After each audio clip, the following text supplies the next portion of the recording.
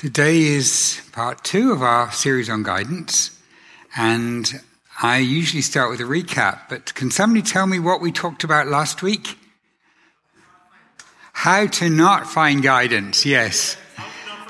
How to not find a wife, yeah, and what was one of the bad ways of finding guidance that Gideon used? A fleece, and Gideon didn't actually use it for guidance. He'd already been told what to do. He used it because he was afraid and didn't trust God. So we're going to, this week, to have a goal of putting together some basic rules of guidance from a New Testament model. And what I'd like to say is, does God direct us?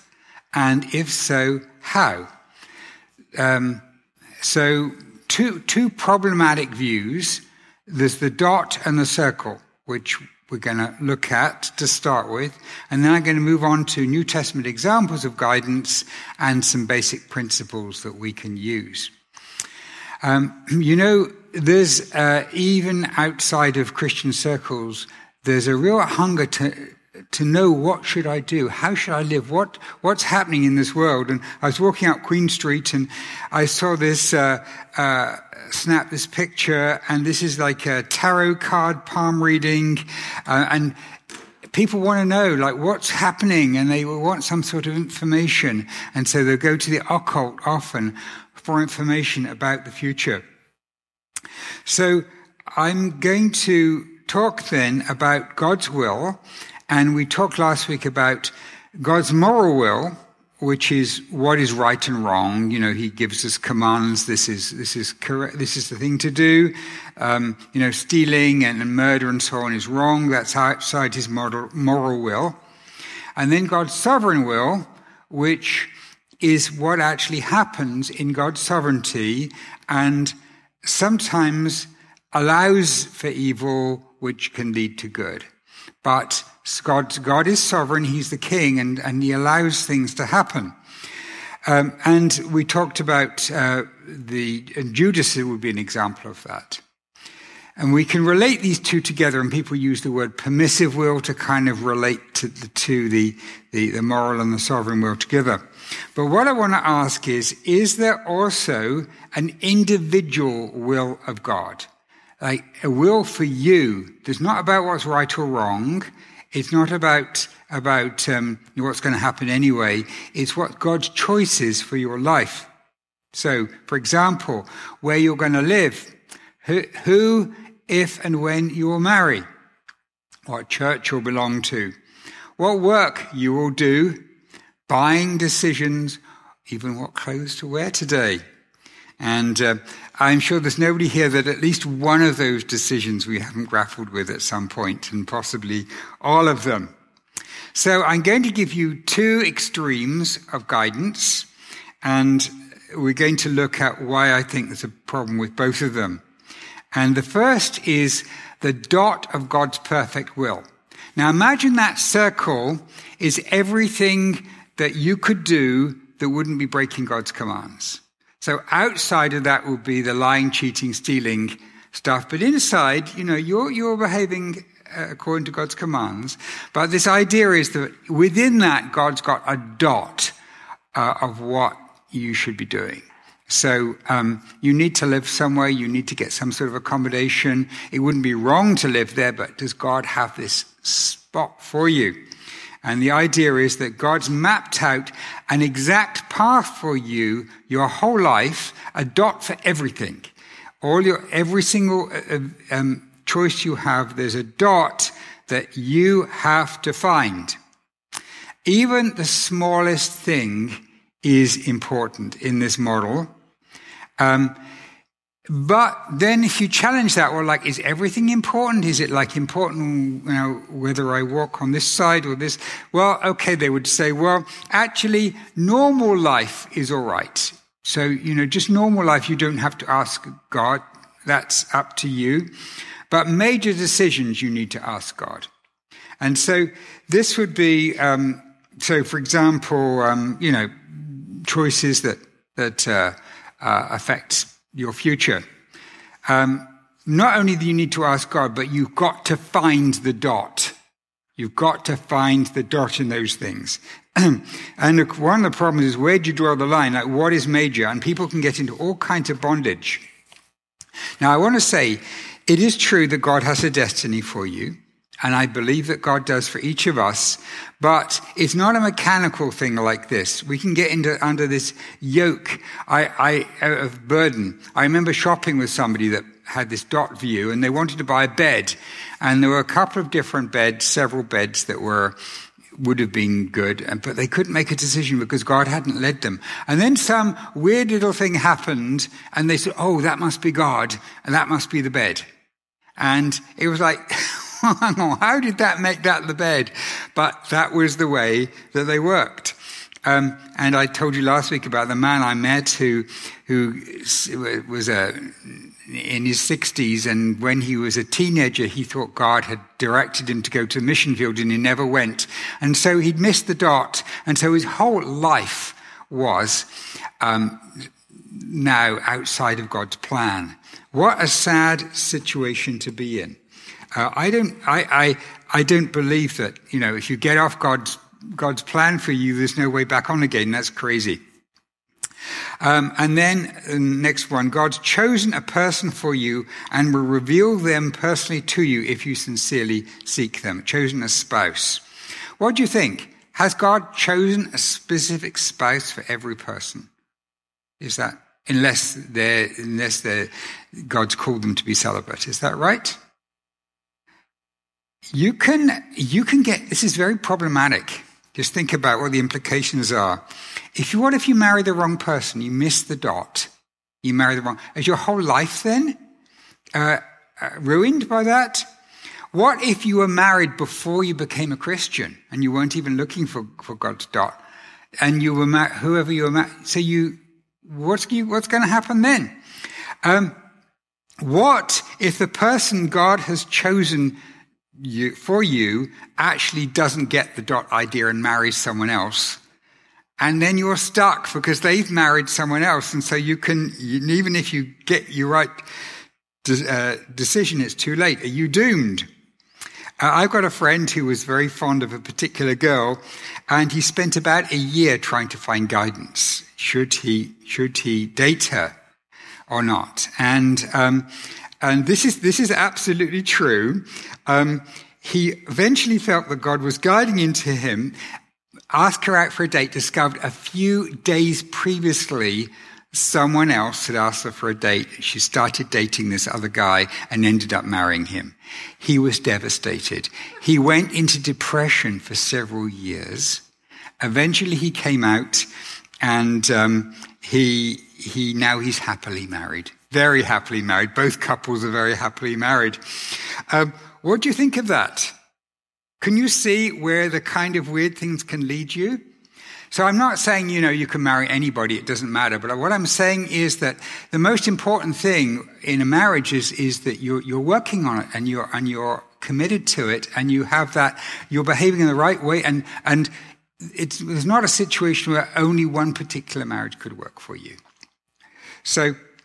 But let's go back to the dot. The problem with this view is that even the smallest thing, like what color socks you put on, could have an effect that ripples across the world. Have you heard the butterfly effect? A butterfly flaps its wings in one country and that leads to something. And eventually, a monsoon occurs the other side of the world. Where if you wear a particular color pair of socks and somebody notices them and it changes their action and it could actually be really important what color socks you wear. You need to seek God's will. And you can get to this bondage where everything becomes really, really important. In practice, people who follow the dot classify things into two types, the important and the non-important, and there's no real biblical basis for doing that. So there's a reaction against that. So this is the dot view. The opposite, which people call the wisdom view, and there's a famous book called Decision Making in the Will of God by Gary Friesen, which espouses this view and I think is far too extreme. And he says there's no dot. Hey, you can do anything, enjoy the freedom of doing anything inside of there. God offers wisdom. He promises wisdom. God never promises you guidance. So you've got freedom to do anything you want in the circle. And so if you get 2 job offers, you're applying for a job, if you get 2 offers, then you don't say, oh, no, I've got to ask God's will about which one it is. You say, praise God, he's given me 2 choices. I can choose either of them. I can work out which I think is best. So let me ask you, what do you think? Do you think that we've got complete freedom to do anything we want to that's not morally wrong? We don't have to bother with asking God about it. Well, the problems come with this view when we look at how things were actually practiced in the life of Jesus and in the life of disciples. And I'm going to suggest to you now, we've looked at this problematic view and 2 problematic views. I'm going to suggest some New Testament examples of guidance and 4 different ways that we can look at this. We talked about the individual will. This is the dot view. God's got a plan for every detail of your life. The way of wisdom, which is the circle with no dot. But I'm going to suggest 2 other views, and we're going to look at these, at what the support is from the scripture. A modified view of the wisdom view, usually there's a circle, but sometimes God gives a dot. Sometimes. But usually it's a circle. And I'll call that a modified way of wisdom. And this is much better, but I don't think it's what we're going to see. I'm going to suggest, I have to say yes. So what they would say is do your due diligence, but be open to supernatural direction. So you make the best choice you can, but if God guides you somewhere else, then go for it. So I'm going to say having the mind of Christ, living how Jesus lived, which is similar in many ways to number 3, but takes seriously the fact that we are indwelt by the Holy Spirit. There is a big difference between guidance in the New Testament after the giving of the Spirit and guidance in Old Testament times. When David got back from battle and discovered his city had been destroyed and his wife had been taken captive, he thought, well, should I go and try and rescue them or should I not? What did he do? He went to the high priest, and the high priest did something which we don't exactly what it was, but it was a kind of yes or no, and was able to tell him yes, he should go. And so he couldn't individually go and get guidance himself. He had to go through the hierarchy of the priesthood. That was David. Even just before the Spirit was poured out in the New Testament, they had to choose another disciple because Judas was dead. Do you remember how they did it? They cast lots after doing the due diligence to work out who was possible. Was that right? Well, actually, it was the right thing to do before the Spirit was given, because that was the Old Testament way of doing it. That was how things worked in the Old Testament. And only God has got control over which way the lot goes. And so I would argue that was the right way at that particular moment in time. But we are in a different world now. And we are living in a world where we have the Holy Spirit.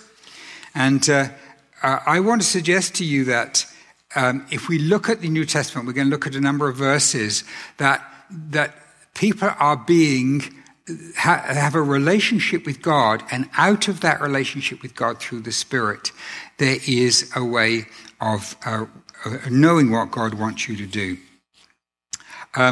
So I'm going to give you an example. Let me just, there we go. Matthew 12:50. Whoever does the will of my Father in heaven is my brother and sister and mother. So what's Jesus talking about? He's talking about not just following the scriptures. He's talking about actually doing kingdom work, it goes on, Romans 12 verse 2. Do not be conformed to this age, but be transformed by the renewing of your mind, that by testing you may discern what is the will of God, good and acceptable and perfect. Hey, this is very interesting here. This is very interesting. So our minds are renewed through the Spirit, and this gives us the discernment what the will of God is, what's good and acceptable. See, this is a different dimension. What is happening here? What is going on here? Jesus was very, very concerned, we read in Matthew 12 there, to do the will of the Father. But there are many places in Jesus' life where he spends a lot of time in prayer, and then he makes decisions. So, for example, when he chose the 12 disciples, he spent the night in prayer beforehand. So this has got to mean something to us. This questioning, like, God, what would you have me to do at this point? When the disciples found him talking to the women of Samaria, they said, what are you doing? And he said, my food and drink is to do the will of him who sent me. And that's what I'm hungry to do that. And his will is for me to be here. So obviously there is something that's going on that is more than just God's moral will. We read about God's sovereign will.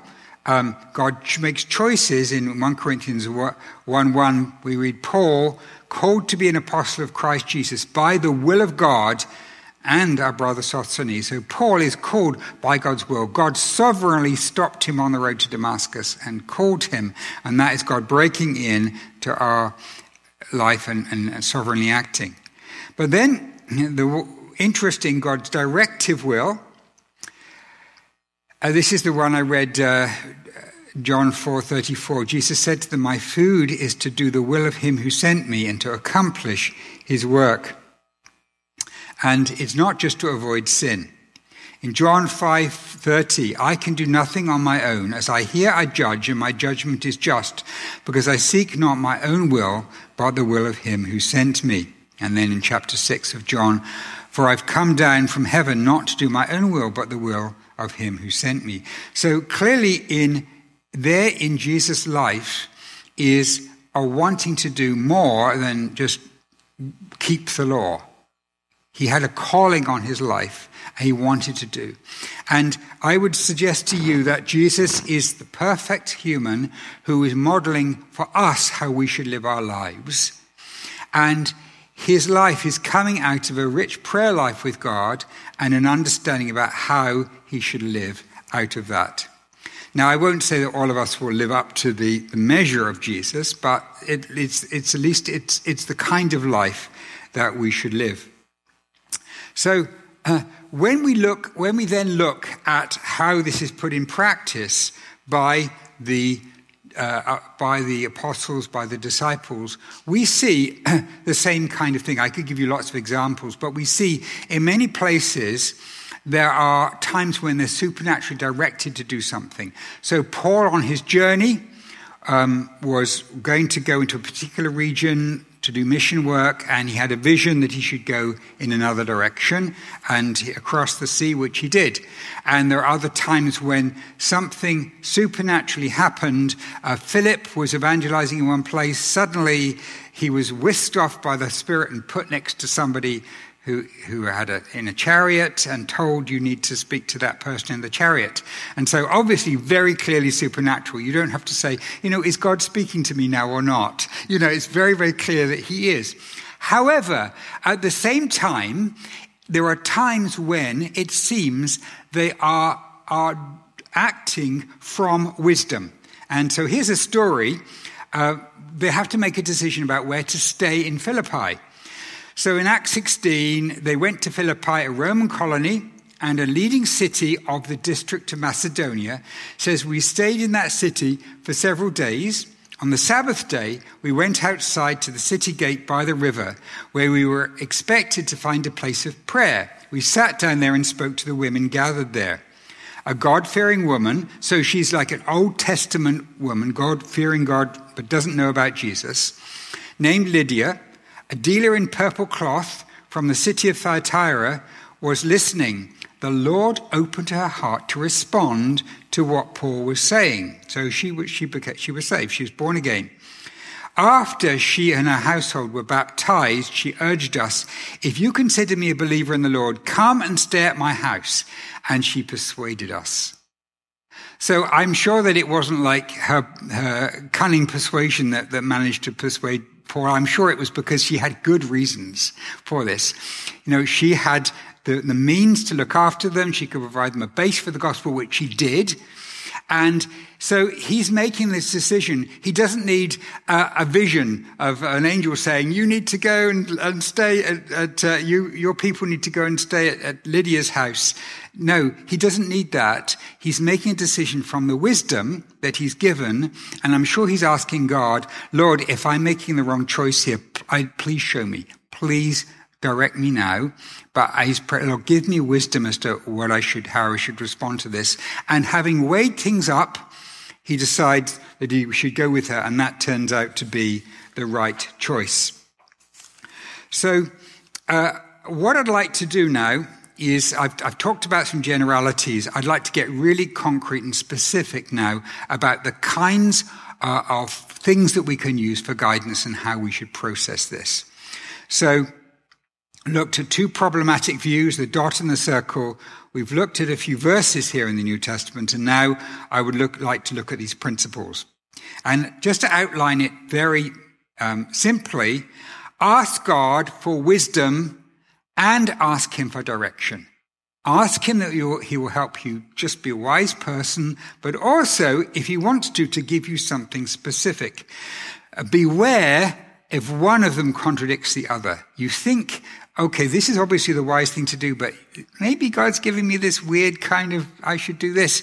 Just beware of that. I mean, sometimes God guides you to do foolish things, but very, very rarely.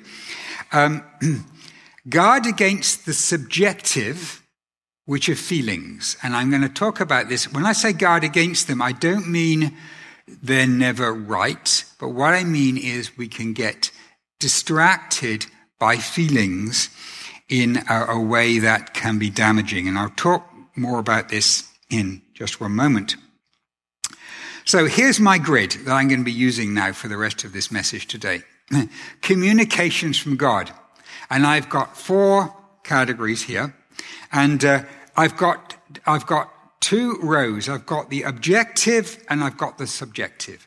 So by objective, I mean something that's open for discussion. I can show it to you. It's out there. Something like, I've had an offer on a house I'm thinking of renting or something like that. That's there. There's physically there.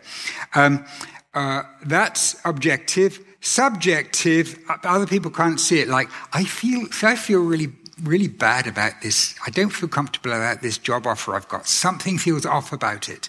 That's subjective. Other people can't see that. It's inside me. And so those are 2 categories are quite important, because if we go to somebody for guidance and we say, could you help me talk through this? They can't really help us on the subjective side because they can't see it. They could say, the objective, they can say, well, you've been given these 2 job offers. You know what? This could be a good thing. And they could give you advice on the objective. Subjective is much more difficult. The 2 columns. What does God always communicate to you? What does he always guide us on? And how does he sometimes work? And so let's start off by filling the first box in. Objective always. The Bible. He always gives us the Bible. He always gives us his truth in the scripture, what is wrong and right. Especially values. So not just you shouldn't do this, you should do this, but values like love and justice are there in the Bible. And they're not just like you should do this or you shouldn't do this. It's about what you value and whether the choice supports those kingdom values. And God always communicates, he tells us, through godly advice from others. And I won't say it always does, but that's something that's available all the time. And there's a proverb that says there's wisdom in a multitude of counselors. In other words, if you ask more than one person it's a good idea, then you won't get just one person's spin on it. And so that quadrant then is the most solid one. And it's the most foundational one, because those things are always there and they are objective things. And so let's just pause it for a moment. Any comments on that? Do you understand the way I've divided things up? Excellent question. What if you get contradictory advice from others? And that's quite possible that you will. Yes. It feels less objective. So the question then is how you weigh those. Yes. And that the weighing of them might be less objective. The advice is objective, but you need a bit more in order to weigh those. That's really important. And sometimes, unfortunately, people give you advice which is against kingdom values. So you do have to weigh that up as well. So the next category that I'm going to go down to the subjective. So God-given wisdom, common sense, and personal desires. And God always promises these, but it might not. But we might not see it. Like we might not really see what He's saying. But God always promises that He's going to give us wisdom. We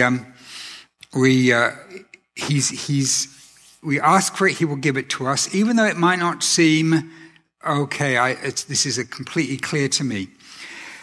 Common sense, I would say, is spiritual common sense, believers' common sense, and personal desires, I think, is important. Sometimes we've got this feeling that if I really want it, it can't be God's will. God wants me to do unpleasant things, but actually, I think, generally speaking, the opposite is true. If God has given you a desire for something, He leads us into things that we are good at and we enjoy. So the kind of career that you do, a good indication, important indication is, do you enjoy doing this? Because if you enjoy doing this, then it probably matches your gifting, and so it is something you should go towards. So I would say personal desires is very important, and of course, particularly when it comes to choosing a spouse. It's something that you should consider very seriously. So it's subjective, but it's always there, and it's always important to consider that. And sometimes we can think we're being too holy to consider our own personal desires, which is not the case.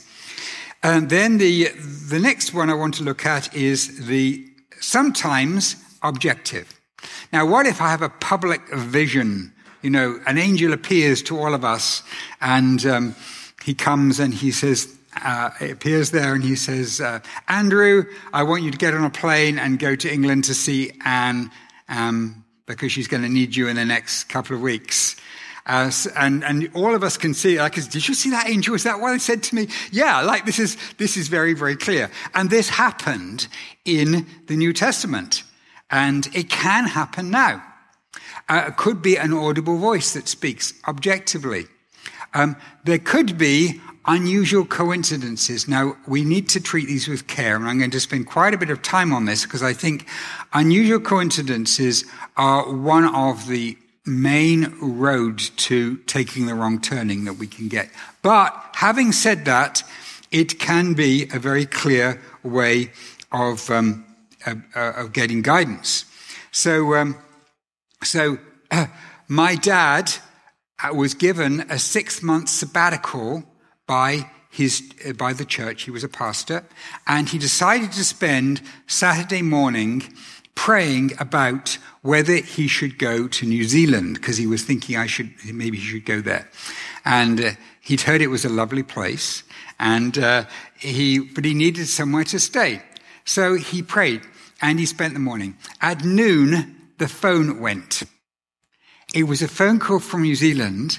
The person, I kid you not, they said, if you're ever thinking about coming to New Zealand, we have a house for you and a car that you can use while you're here.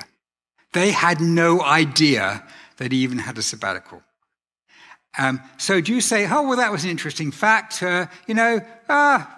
maybe, or do you say, maybe since I was actually praying about that, and it happened immediately, I finished praying, maybe that's God. So I would say that would fit in the category of unusual coincidences that must be God.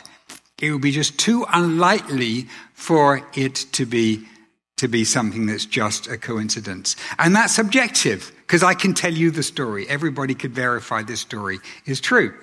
Let me tell you a negative story about guidance. So many years ago, when we first moved to Canada, I loved playing the guitar, and I didn't bring one with me, and I had guitar withdrawal. So I decided I have to get myself a guitar.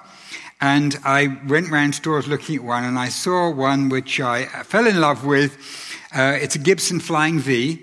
And I thought, oh, this is just the one for me. So I prayed because I thought I need to know if this is the one. It was quite expensive. Is this the one God have for me?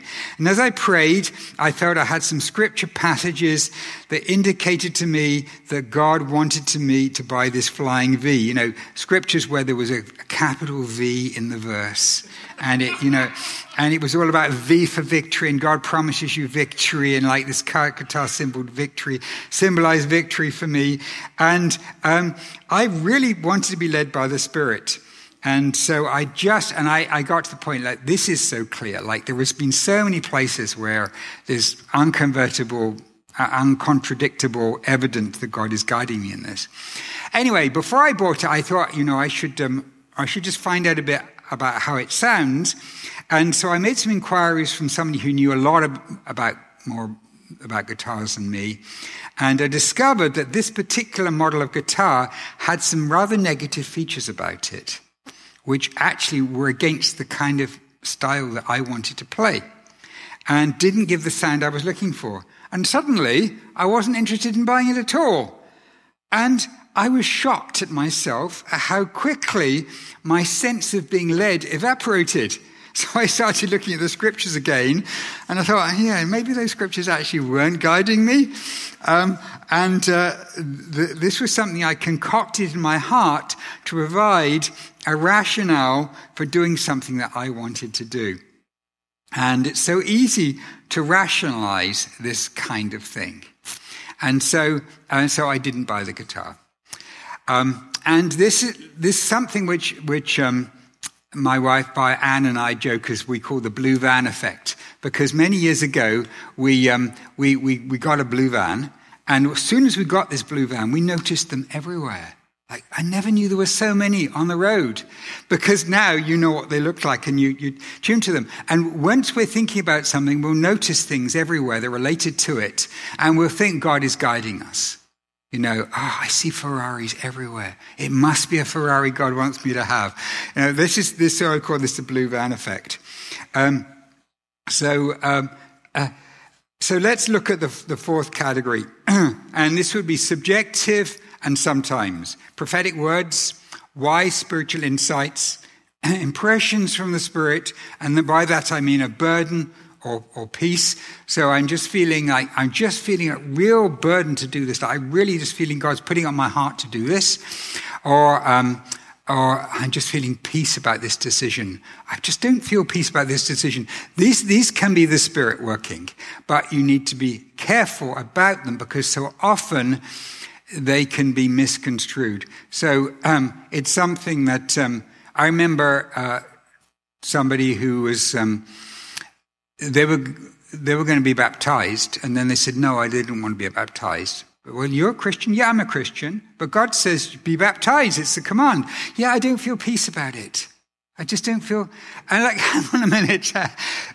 Where's this peace? Is it just because you don't like occasions where you're up the front? Is that what it is? Is that where the lack of peace is coming from? Or is the Spirit telling you shouldn't obey God's command? So this is the problem with peace. It's very, very easily misconstrued. And dreams, of course. Scripture, God spoke to many people through dreams. The trouble with that is that often we dream about the kind of thing that we're afraid of or is on our minds. And so dreams can be provoked by what we've been thinking about rather than by the Spirit. And so talking to other people about our dreams and saying, do you think there's anything there, would be quite important, I believe. So I'm going to be wrapping this up now, but I have a story which is quite a remarkable story, and I'm going to tell you this next time. But I'm just going to give you a preview about it. I was reading a story about by one of the greatest women missionaries who's ever lived, and she was talking about a time that she lived in Toronto and about a time that God guided her. And I'm reading this book, and I'm reading it, and suddenly she talks about God's guiding her on this walk, and suddenly she's on Sackville Street. This is 100 years ago. She's on Sackville Street, and wow, this is kind of relevant. This is the street I live in. And so I'm going to tell you the story about how she was guided to Sackville Street next time. And it's a very interesting, remarkable story. So next week, Dan is preaching, and we look forward to that. And the week after that, Andy is preaching. And the one after that, we're going to be getting the next part of this. And I'm going to be spending some time on practically each of these quadrants, practically what it looks like to seek guidance in these, and look at the difference between the Old and the New Testament, and how we do this as New Testament Christians, and how we model the life of Jesus in guidance. But I just want to say one thing when we finish. If we are filled with the Spirit, we can sometimes be guided without even knowing it, without even consciously being aware, because the Spirit is working in us. I was talking to a Muslim man, and we were talking about different things, and not about religion. And then it was nighttime, and suddenly he said, "Wow, look at those stars up there! Isn't it amazing that God created such incredible stars?" And I said, yes. I said, isn't that amazing? And it is. And just to think that the God who created that stars actually loves me personally and wants an intimate relationship with me. Isn't that amazing? I was just saying that out of the thoughts that are in my heart. And then I thought, wow, Andrew, that's probably the most significant thing you could say to a Muslim at that point. Because that's the gap that he's missing with Allah. And it came out of my mouth before I'd even thought about it. And it was the perfect way of bridging that gap between what he was saying and who our God is. And I think that this can often happen when we're witnessing to people. In fact, we're promised by Jesus that in situations of testing, the words will be put into our mouth as we say them. And so I want to encourage you that sometimes if you're a Christian, you're filled with the Spirit, then you, even without asking for guidance, you could be naturally just in a reflex action behaving in a way that the Spirit is being exhibited in your lives. So just going back as we close to, and maybe the worship team can come up now. As we close, I want to leave you with one thing. Jesus, before he chose the 12, as I said, spent the night in prayer. There seems to be a connection in the New Testament, between guidance and prayer that's there frequently. And so if there's one thing that you need to do if you need guidance, it's to be serious about praying to God about it. Give it time, not just a quick prayer. God, now, what should I do here? Give it time, spend some time with him, and get to know him. As you read the scriptures and learn who he is, you'll learn what kind of things he wants, and guidance will flow through that relationship. So let's just pray now. I particularly want to pray for the people right now who are facing issues of choice in their lives, and I know there's a few. Heavenly Father, we thank you that you've not just given us the scriptures, but you've given us your Spirit who lives within us. And thank you, God, that your desire is that we should serve you in a way that brings glory to your kingdom and brings glory to you, and also takes us on a life that is the life you have for us. Lord, we thank you for this desire.